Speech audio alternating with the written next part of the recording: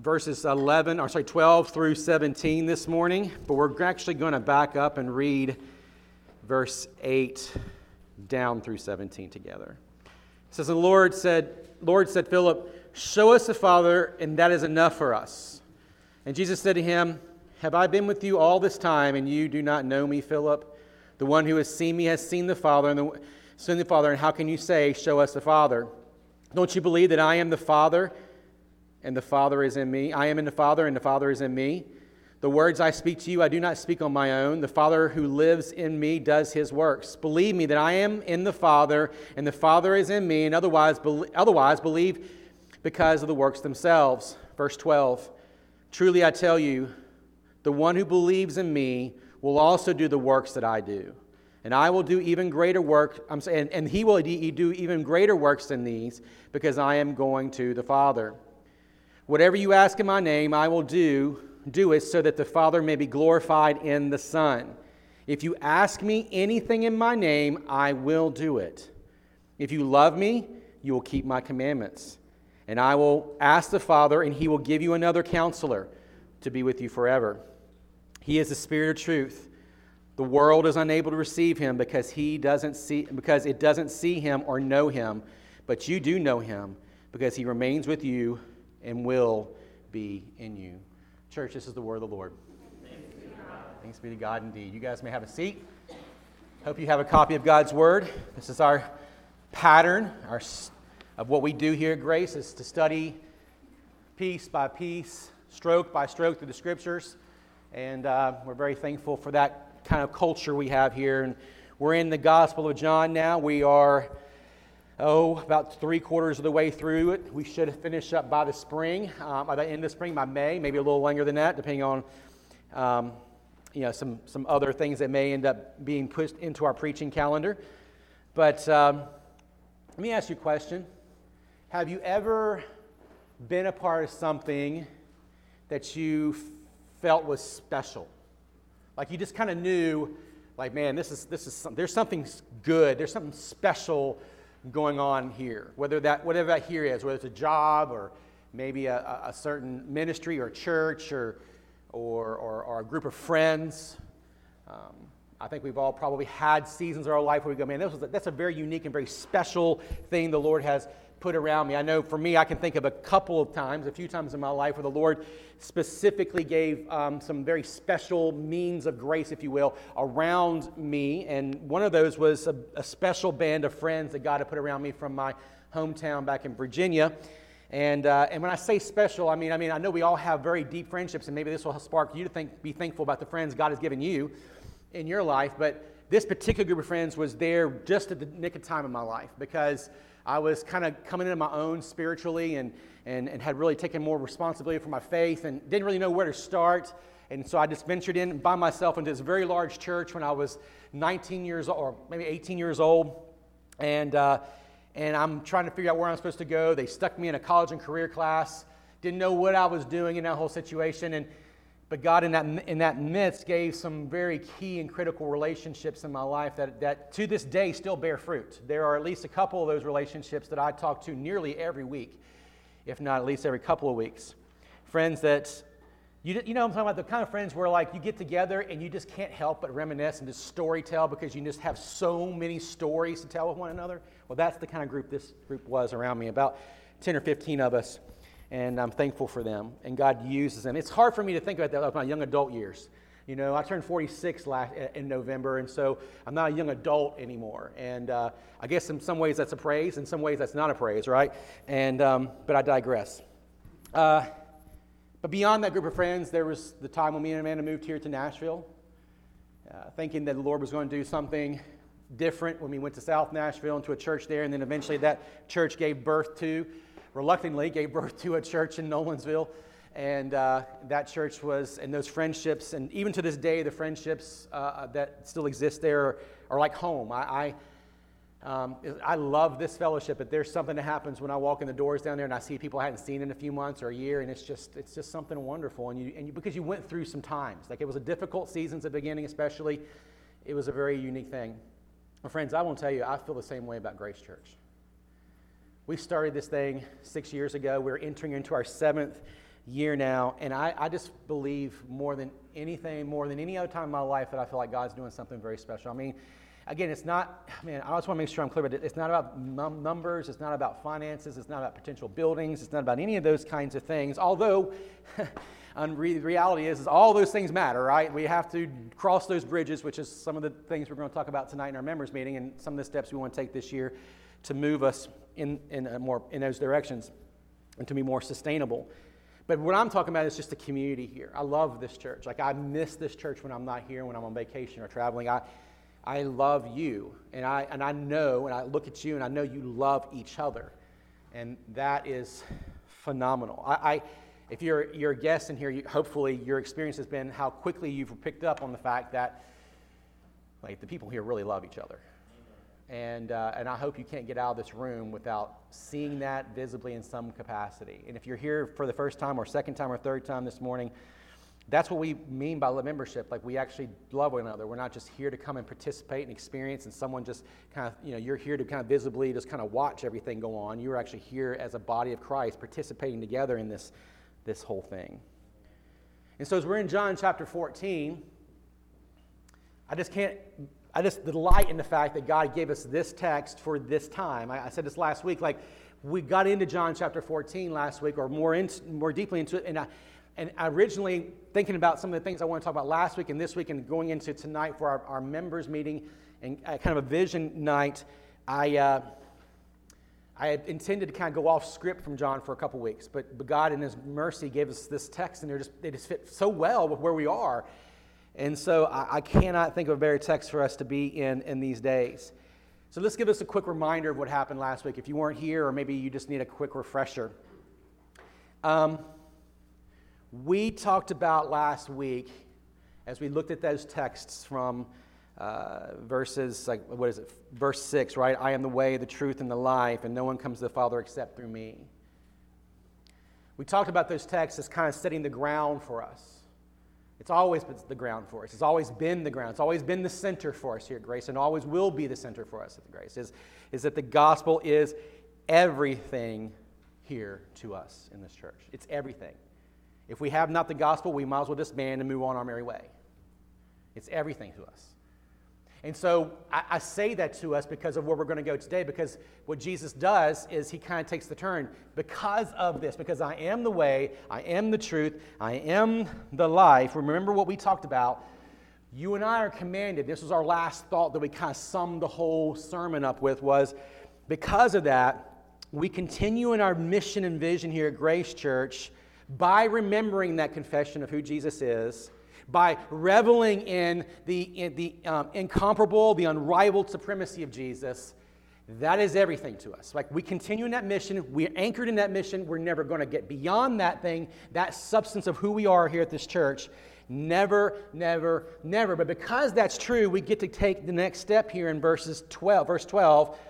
And look what it says. Truly I tell you, the one who believes in me will also do the works that I do, and he will do even greater works than these, because I am going to the Father. So here's the main idea that we're going to just really dive deep into this morning.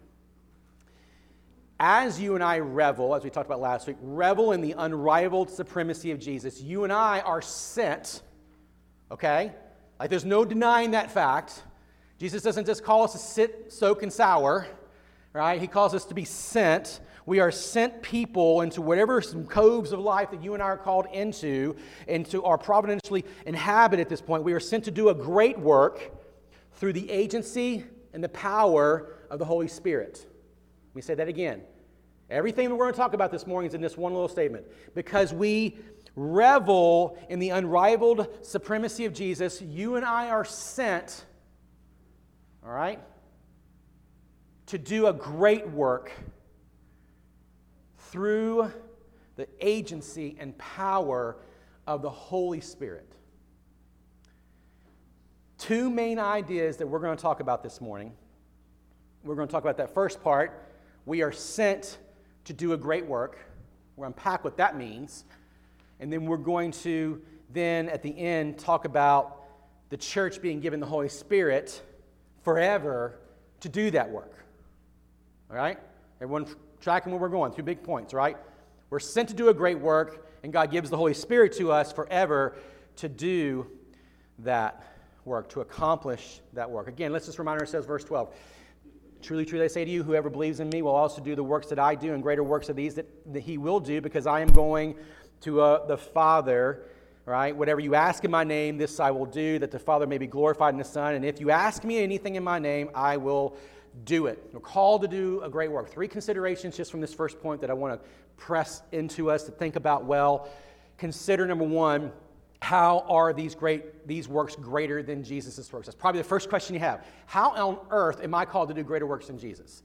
Well, that's a good question, and we need to press into it. We need to think of it, because what I want you to do is I want to think about what this doesn't mean first. Then we're going to talk about what it does mean, okay? What it doesn't mean is that you and I are called to go do the miraculous. Like, there are many people who will take this verse and twist it in all kinds of things, and therefore the church is supposed to demonstrate great spiritual, miraculous works on the earth, and we're to do so in greater measure than Jesus. And we need to make it clear here that although the apostles had many examples, we look at the book of Acts, and we can see great examples of miraculous things happening through the ministry of the apostles, right? Here's some examples, like revelations and dreams. We have examples of healing of Saul's sight, the resurrections of Tabitha. Her name is Dorcas, by the way. If you have a daughter and you're looking for a name, I recommend Dorcas. It's a great one to, maybe pass on to generations. The resurrection of Eutychus. Like, these are wonderful things, and they cannot be denied. And they're things that God in His goodness shows us that He can and will work powerfully through His people. But that's not the work that Jesus has in mind here. These are significant, but at the end of the day, they're not greater than what Jesus did, because we can look at 10, 12 examples of this, and nothing compared to what Jesus did in His 3 years of ministry. The miraculous. This is not what He has in mind. I like R.C. Sproul's thoughts on this one. I do not think he meant, he says, that we all would do miracles for all ages, but the church is empowered by the Holy Spirit to perform works that go far beyond the local community of Jerusalem and Judea. In other words, he's thinking contextually, if you will. The church has been empowered, he says, for missionary and ministry work across the globe. So in context of what R.C. is saying here, I agree with him, that our Lord is getting at something that is extremely important for the church in every age. And it is this, that what seems to be in view here for Jesus is the extent of the work that Christ began. In other words, you and I are called, and we'll do greater work. We're going to do far greater number of conversions. We're going to do far wider reach of the gospel beyond that context. So Jesus did all of His ministry within the boundaries of Israel, within not even several miles of Jerusalem for that matter. But if you look in the book of Acts, we see that there's something that happened among the apostles that's not what Jesus never preached the gospel and had 3,000 people converted. Could He have done that? Of course He could have done that. But that's not what He did. He never preached and saw 3,000 converted in one day. He never was able to preach beyond the cultural and geographical context. Therefore, when you see in the book of Acts what happened, the gospel begins to just blow up and spread everywhere like they could take it. They were taking the gospel and they were planting churches. It was a beautiful, beautiful thing. And these are the greater works that Jesus is alluding to. These are the greater works. And I just love this because this shows you something about the humility of Christ towards His people. That Jesus, even Jesus, it gives you even the heart of what you see in Philippians chapter 2 when it says He didn't come to be greater, right? He came here so that He might be humbled on the cross, but therefore then empower us the Holy Spirit. You and I would be allowed as His servants to see greater fruit than His own. Now, of course, you and I know it's His work of salvation that is the ultimate fruit, right? It's His work and power, and then therefore the indwelling of the Holy Spirit that is the ultimate greatest work and fruit of all. But that you and I could take that, preach it, and then it spreads throughout the world. It reminds us that even right now, as we are now some 2,000 years post Christ's resurrection and ascension, that His visible presence with us is not absolutely necessary for the progress of His kingdom through us. Amen? You and I can participate in the preaching of the gospel, and He's with us. He's empowered us and we can go boldly into the world. So what does this mean for us before we move on to the couple of other considerations in this first point? Well, I want to say this. One is, no work is too hard or too great for us. You don't have to be a church with lots of people and lots of money to do great things for the kingdom. You don't. You just have to be faithful. You have to preach the gospel, rest in God's power and strength through you and in the work of the Holy Spirit inside of you. But there is no work too great and too hard for us. It also reminds me, and I hope it reminds you, that we can and we should expect great things. I think sometimes in our kind of, just be cautious kind of mentality that we kind of go, I don't want to get my hopes up. Okay, that's fine. And there's some reasonableness to that. But we should expect great things. We should expect great things for this local congregation. We should expect that this local congregation will eventually help us spawn off new daughter congregations, many of them if the Lord allows. We should expect that this church will continue to grow and see new disciples come in and whatever. I was talking to a brother, texting with him yesterday, and he was texting with the elders and just saying, we want to see us not just be growing crossways, like just believers coming in, which of course that's fine, but he's absolutely right. We want to see us continue to go out there in the world so that we're proclaiming the gospel, new people come to know Christ. We should expect that. We should expect whatever feeble offering we play in that God will bear fruit of that. Our Lord is working with us and for us. Our Lord is working with us and for us. The Lord works in and through our work. It's not our work that's the main idea. It's not you and I mustering up all of our abilities and strength to show how great we are, but it is the fact that we would take whatever we have, whatever simple offering we have, God will take that and He will use it for His glory. I love what J.C. Ryle says, considering Exodus 17. He says, it was not so much the sword of Joshua that defeated Amalek as it was the intercession of Moses on the hill for him. And that's the same idea that we have here. We're going to come back to this in a little while. Same idea that Jesus goes so that the Father will send another, we'll talk about here in a few minutes, this role of the Spirit, so that His work will go through us into the world. And that's what we're called to do. Also, just, again, before I move on, I think it's also important that we deal with one issue that's somewhat timely. And it's this. Sometimes you hear, and I think fairly, about the black eyes that the church has suffered throughout history and even in our modern day because of things like the Crusades, religious persecution, bigotry, all undeniable sins, the way in which they're carried out. I hope we could all come to agreement on that. I think we can also compound that with today when we've seen countless examples of pastors and churches who either turn a deaf ear or a blind eye to real critical issues in the church where people have been mistreated in some capacity, in some way, or even the pastors themselves or the senior pastor or whoever that might be disqualified because of abusive behavior and attitudes and authoritarian attitudes towards the people because he sees them as serving his agenda, not he serving the church. And we've seen countless examples of this over the last several years.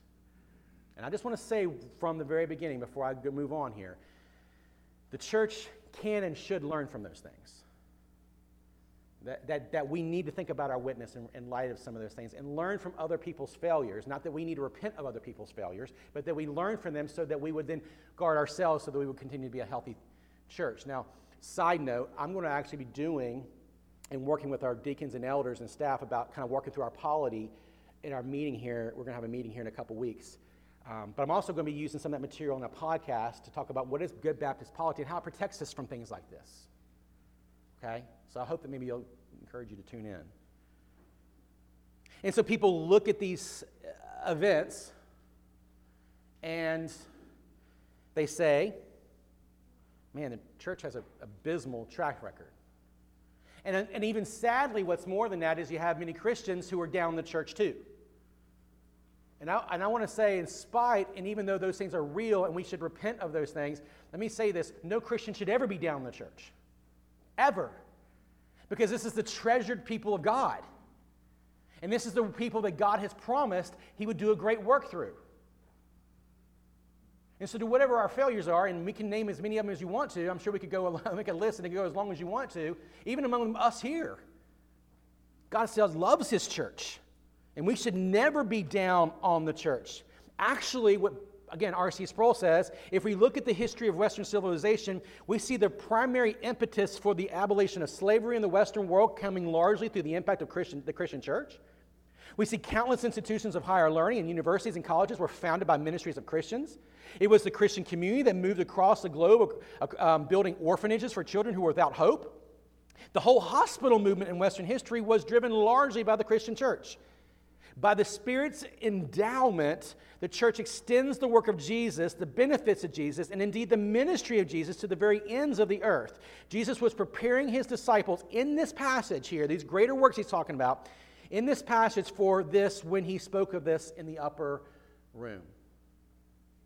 So yes, we can be honest, we can learn, we can be humbled, and yet we can still turn and go, but this is your instrument, God.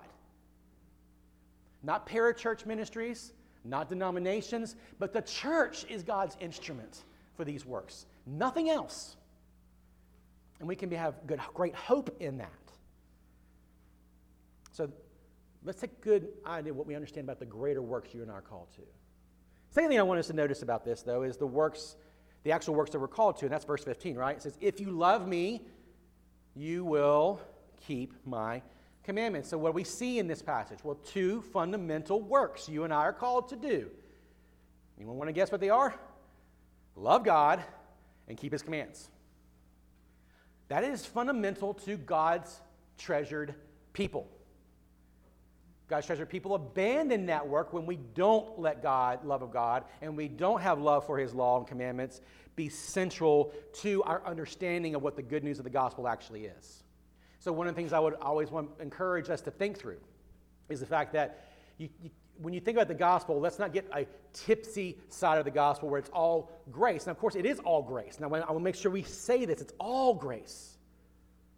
But you can't grasp the magnitude of grace. You can't grasp the magnitude of our justification in Christ without the law and really seeing ourselves honestly. No, you love God and you keep His commandments. Like, the law isn't abolished. Jesus fulfilled the law, but He hasn't abolished the law. See, the reformers in the historic church held this view of the passage, saying the obedience is an inevitable consequence of a great affection for Jesus. Did you get that? Obedience is the inevitable consequence of a great affection for Jesus. So we agree with the reformers. Justification is not based on our works, but that true justification always generates a response of obedience. And friends, look, let's think about this. Obedience, and just make sure we're all clear about this, what obedience is and what it's not. It's not defined as you and I achieving or participating in every conceivable potential endeavor, good endeavor. There are a lot of things that need to be improved in this world. And you individually can go and participate in them as God leads you, so long as we are not living in sin in any capacity. But what the good work that you and I, the good endeavor you and I are called to do, the good endeavor that we then reflect to the world, is not so much every good endeavor that we would do out in the community or whatever else. Again, not that and those things certainly do matter, but it's a deepening love for Christ, a deepening love for His church, and a desire to see that proclaimed to the nations. That is what we're called to do. And we know what this looks like. If you were to survey the Gospel of Matthew, you see what this looks, this deepening love for Christ, a deepening love for the church, and a deepening love to proclaim this. We see in Matthew 16 when Jesus, and we talked about this last week briefly, when Jesus says, who do people say that I am? And they give them their answers, but then He says, who do you say that I am? And of course, Peter has that a wonderful, confession, right? You are the Christ, the Son of the living God. And as Jesus says very clearly and emphatically, this confession is the one which I will build my church. So the very first thing, the very first command, right, that Christ gives His church is to preach that. Preach that. You are loving God And you're keeping His commands if you preach Jesus. You preach Christ and Him crucified. But then if you move on down through the chapters to Matthew 22, what is he? And Jesus is asked what? By this Pharisee, or lawyer, excuse me, what's the greatest commandment? And Jesus responds to love God and love your neighbor, right? To love the Lord with all your heart, soul, strength, and mind and strength, and to do likewise, love your neighbor. Jesus says you can't do one without the other. So there is this love, this command. You and I go into the world to love God and love neighbor. This is what we are called to do. And as we're loving neighbor, here's our ultimate goal, Matthew 28, make disciples. So we love people with one aim, so that they would come to hear the good news of the gospel and they would become disciples themselves. That's our own aim. It's never to create a Christian world or Christian programs. No, we love so that people will come to know the love of Christ and become full-on disciples of Jesus. Last thing I want to consider from this first point, right, of these greater works you and I are called to, is consider the role of prayer. Consider the necessity of prayer in these works. He says, again, whatever you ask in my name, verse 13, I will do it that the Father may be glorified in the Son. And if you ask me anything in my name, I will do it. Friends, these words are of great comfort for us here this morning. Amen? Because I don't know how many of you have been in the same situation that I have. Imagine many of you have. Sometimes you just wonder if your prayers are just feeble and weak. And the answer is probably yes. But this is a great comfort for us in the middle of this, that no matter how weak and imperfect our supplications may be, like God uses them, and when we cry out to Him, even in our weakest position, He hears us and He will work through us. God pledges that our work will be a success when we ask Him to accomplish the work through us. Why? Because Christ is our advocate. And that will become very, very important here in a minute as we think about another advocate the Lord is sending. But when we think about the word advocate, and Christ is our advocate, who is He? This literally means He's a friend in court. So when you and I fail, and we're broken, we messed up, and we realize we fall well short of God's standards, like we have a friend in court who goes and pleads our case before the judge. Constantly. Every day, moment by moment. This is the advocate that we have in Christ. And we honor Him. We honor the advocate. We honor the Lord God in heaven when we send our petitions up to Him in our greatest weakness. There's no prayer too small, and certainly no prayer too large. Now, let's make sure we deal with, again, a potential abuse here, right? This is not a blank check. This anything that we see here in this text is not this kind of name it, claim it, prosperity gospel. If you name it, you'll be healthy, wealthy, and wise. That kind of absolutism when we're interpreting the Scripture is an abuse of the Word of God, and it does lead to great error. I think most of us in this room get that, okay? So just because you pray for God's providence, just because you ask God to do great things to the church, that doesn't mean that when we do those things, that means that this church is going to be wealthy, or you're going to be wealthy, or that somehow or another that's the way in which God's going to work through your life. That's just not how God works. In fact, if you look through the Bible, He tends to work the opposite. Yeah, I know that's not the most popular idea here, right? We don't like the idea that we might have to suffer a little bit in order for God to do the great works He wants to do, but that's typically what we see in Scripture. But nevertheless, in spite of that potential error, and we understand the abuses of it, we dare not ignore the comfort of this promise for us. And listen, the boundaries are set clear here on what exactly how we are to pray, right? He says it here, and again, if you ask me anything in my name, verse 14, I will do it. If you love me, you will keep my commands. So there's the boundaries. That any petition that's lifted up to the Lord, right? with a love for God and a love for His law, a love for His word, a love for His truth, if we ask anything that arises out of true love for God and true love for His law and commands, God hears that, and He will use that, and He will strengthen us, and He'll use us and empower us for His work. But I think it's also important that we ask this question: if this is true, how is it that so many of us, us in this room or Christians outside of this room, go on struggling then with little peace in our life? Well, I think it's simple. We have not because we ask not. Do we really believe God wants to do good for His people? Do we really believe that God really wants to flourish His church? Do you really believe, do I really believe, and listen, I'm standing right here with you. We have not. I have not sometimes because I ask not. I jokingly say a lot of times, like, there's been specific things that I've been praying for. And I can tell you over the years, whenever I specifically prayed, I'm telling you, this is a goofy thing, but when I would ask the Lord, like, God, this, bring us some new, fresh families, God has always answered that prayer.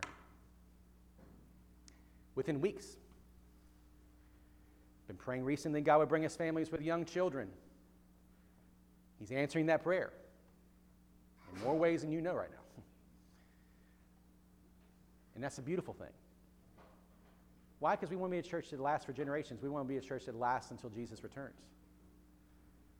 So we have not because we ask not. And I just want to encourage us to take Psalm 81:10 to heart, which is what? The psalmist says, open your mouth wide and I'll fill it. Open your mouth wide and I'll fill it. That the one who prays much will be the one who proves to do the most for Christ's sake. That is the principle here. If you want to see more conversions for our church in this next year, pray for it. If you want to see our church begin to plant another church in the next couple of years or whatever, how long the Lord tarries, pray for it.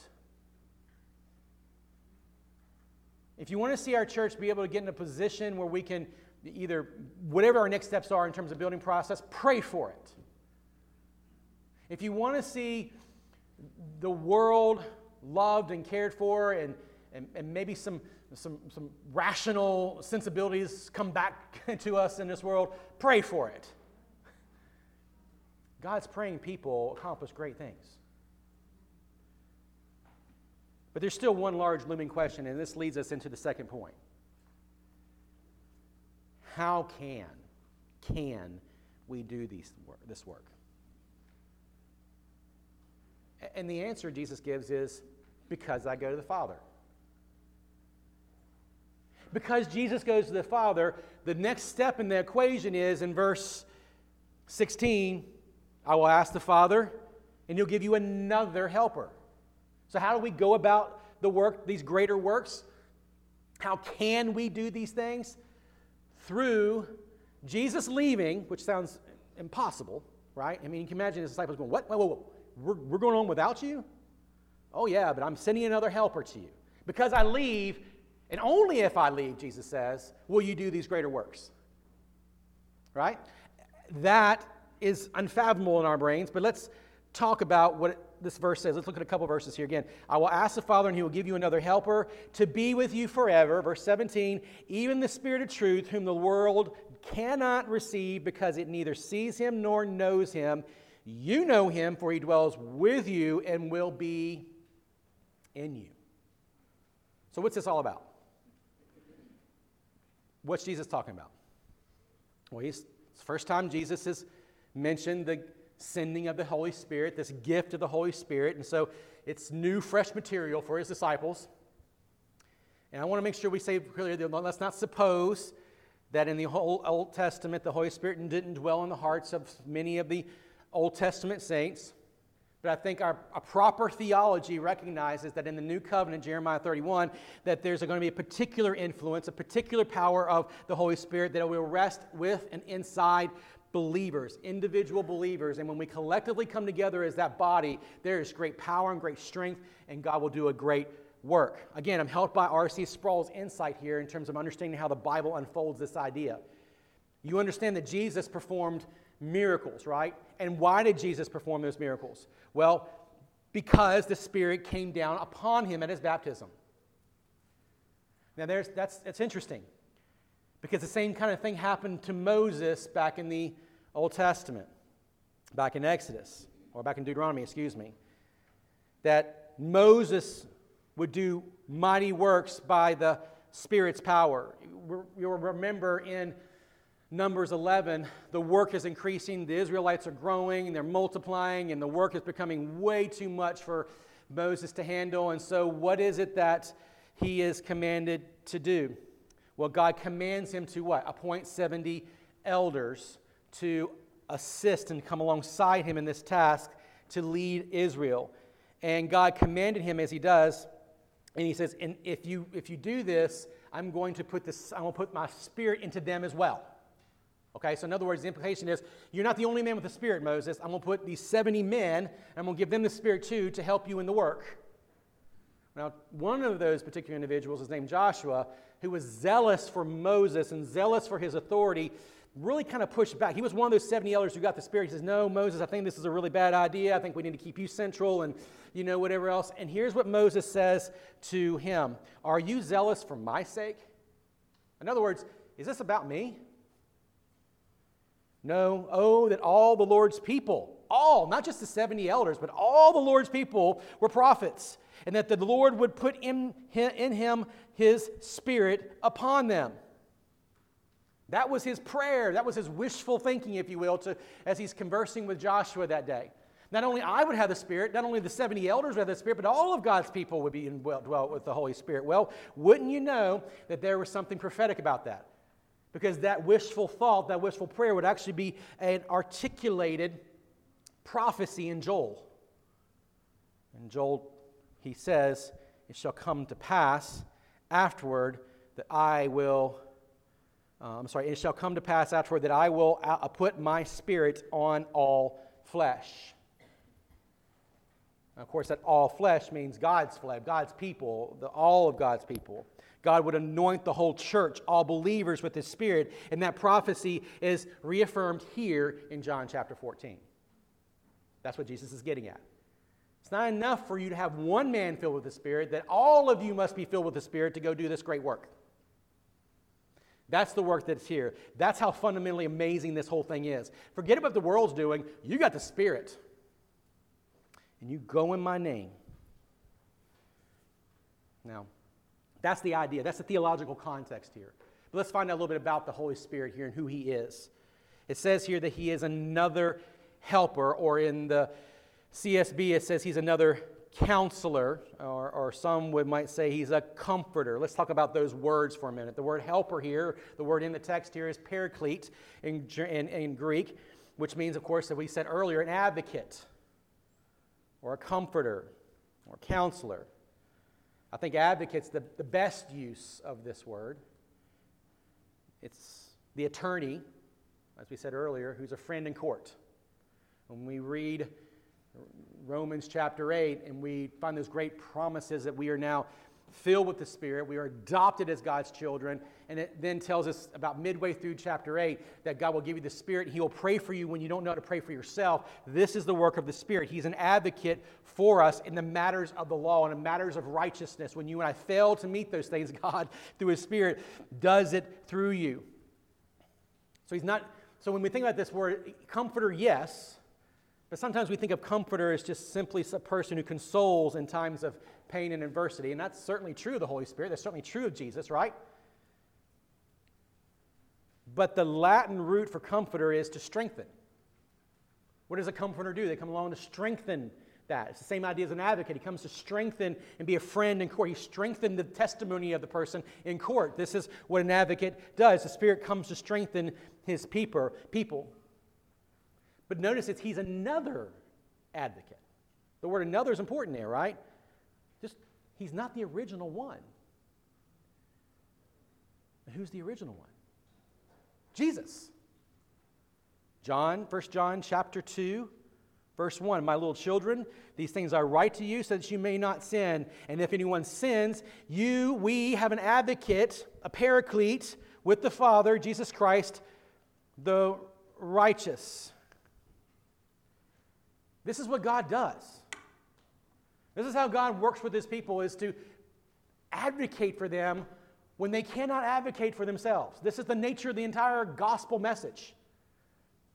And so we go out with the Spirit because we know we have an advocate, another advocate who's out there, another helper who's going out there with us, so that you and I are not necessarily leaning on our own abilities to do the work. What an abysmal failure that would be, would it not? But I can take what little bit I have, and God will bring fruit as he wishes to it, just like he can for you as well, and what he'll do in this church. And so I just want to make sure this is clear, in case it's not clear to you, that any notion that the Holy Spirit has come to add or to replace, as some people in certain parts of Christianity would say, the ministry of Jesus in the church, that would be an egregious error to understanding theology. Jesus, the Holy Spirit's not a replacement. He's not the next stage of revealing of who God is. The Father, Son, and Holy Spirit have existed since before time began. They are triune God. They have their agencies. They have a unique personhood, but they are one God in three persons. And so he's not a force. He's not an influence. He's a he. He's not an inward impression. He's a person. And when we treat the Holy Spirit as a force, we treat him as if he's there to be our, our genie in a bottle. That's where the whole name it, claim it gospel comes from. It's just wrong. No, it says here, he is the Spirit of truth. He's a helper who is the Spirit of truth. He has a special office to apply the truth of God to the hearts of believers and guide them into truth more and more, and to sanctify them by the truth more and more. If you want to know what the role of the Holy Spirit is in our life, that's what it is. He has got this office of truth and applying that truth to us and guiding us in that truth and sanctifying us by that truth. But also, this text tells us that the world doesn't know him, cannot know him. And so if you want to know why, listen, what makes you weird to the world is not your politics or your morality. Those are weird, yes. It's because of the Spirit. Because the Spirit the world doesn't understand. What are you talking about? The Spirit's doing this, and why would you do such strange things? Why? Because the work of the Spirit is to bring conviction. The world doesn't know conviction. The work of the Spirit is to bring repentance.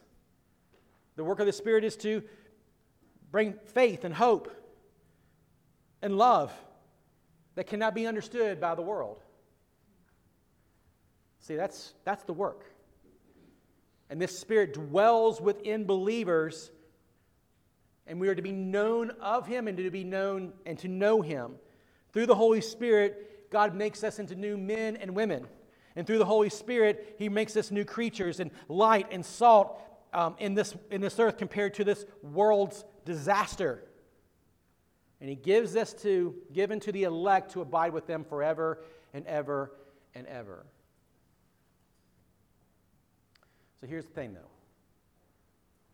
Why, if somehow or another this is passed by you, why does that matter for us today? Why does that matter for our conversation tonight? Well, I think it means everything to us. What it means for us, and here's a few thoughts, it really comes out of the goals that I've been thinking about for our church and the elders have been processing for our church over the last couple of months. If you don't know, and I don't know, that we're participating in a great work, how do we know how to play our part? It starts with understanding that we're part of a great work and we need to be participants in that great work. The second thought I have is that if we are going to be a people who do a great work, we must place prayer at the center of this great work to do more. And it's going to come with more than just a pastor praying over you on Sunday mornings. It's going to come with a diligent and deliberate effort by the parts of our church, all of us here this morning, to participate in our midweek prayer that comes twice a month. Another initiative that we'll talk more about tonight is mapping out of our membership into what we call shepherd fellowships based on where you live, and you'll meet together regularly for a meal and prayer. That's it. To care for one another, but also to pray for one another. Can you imagine if we have homes around this area who just focus on loving one another and crying out to the Lord, what kind of work God would do here in Rutherford County through this church? I can't even begin to imagine what that would look like for us. We'll discuss more about that tonight. But it's also because of prayer, it's also because that we're called to this great work, that we must place a missional, relational intensity and fervor at the center of our church's life. I said it earlier, we need more growth than just, and listen, any believer who wants to come here and join us, man, join us. We are glad you're here, but we need every believer saying, God has uniquely placed us in certain contexts so that we can go and proclaim the good news of the gospel to them and see them converted to Jesus. For that purpose, the next leadership lab, which will come up in April, we're going to devote to anyone who's interested to maybe thinking about what does it look like to be missionally connected and engaged in the world. And so some good things are coming together for that. Last, before we head to the table, or take of the table together, if what we talk about tonight and over the course of the next year and 5 years really or more, we need to remember this. There's no work that stands before us that God is not willing and ready to empower us to do through His Spirit. Let me say that again. There's no work that stands before us that God is not ready and willing for us to accomplish through His Spirit. God will do it if we'll do it. If you want to reach more neighbors, He will do it. If you want to see us get into future building needs, He will accomplish that. If you want us to see where God might help us plant a church in the future, well, God can do that if we cry out to Him. If we want to pray that God would help us reach more young families with young children, well, my goodness, the Lord will do that if our people will raise them in prayer. Church, I hope this is just wet your whistle for tonight. I hope you recognize that members' meetings are a very, very important part of our church's life. If you are not a member or maybe pressing through membership, or you're going to go through our next membership class, which will start here either next week or week after next, I'm trying to confirm who all is going to be in it. You're still welcome to come tonight, as Amanda said earlier, to enjoy a meal with the fellowship, but also come and gloriously take joy in the work God's called us to do, and let's talk about what the things we need to do and shore up in our church so that we can become that fellowship. See, our church is not interested in becoming the big next hit thing. We want to be a meaningful membership of local believers that preaches Christ, makes disciples, and does everything we can to preach the gospel to the nations. Amen? All right, let's pray. God, help us now this morning as we finish up this time together. And Jesus, would you be glorified in our time together and be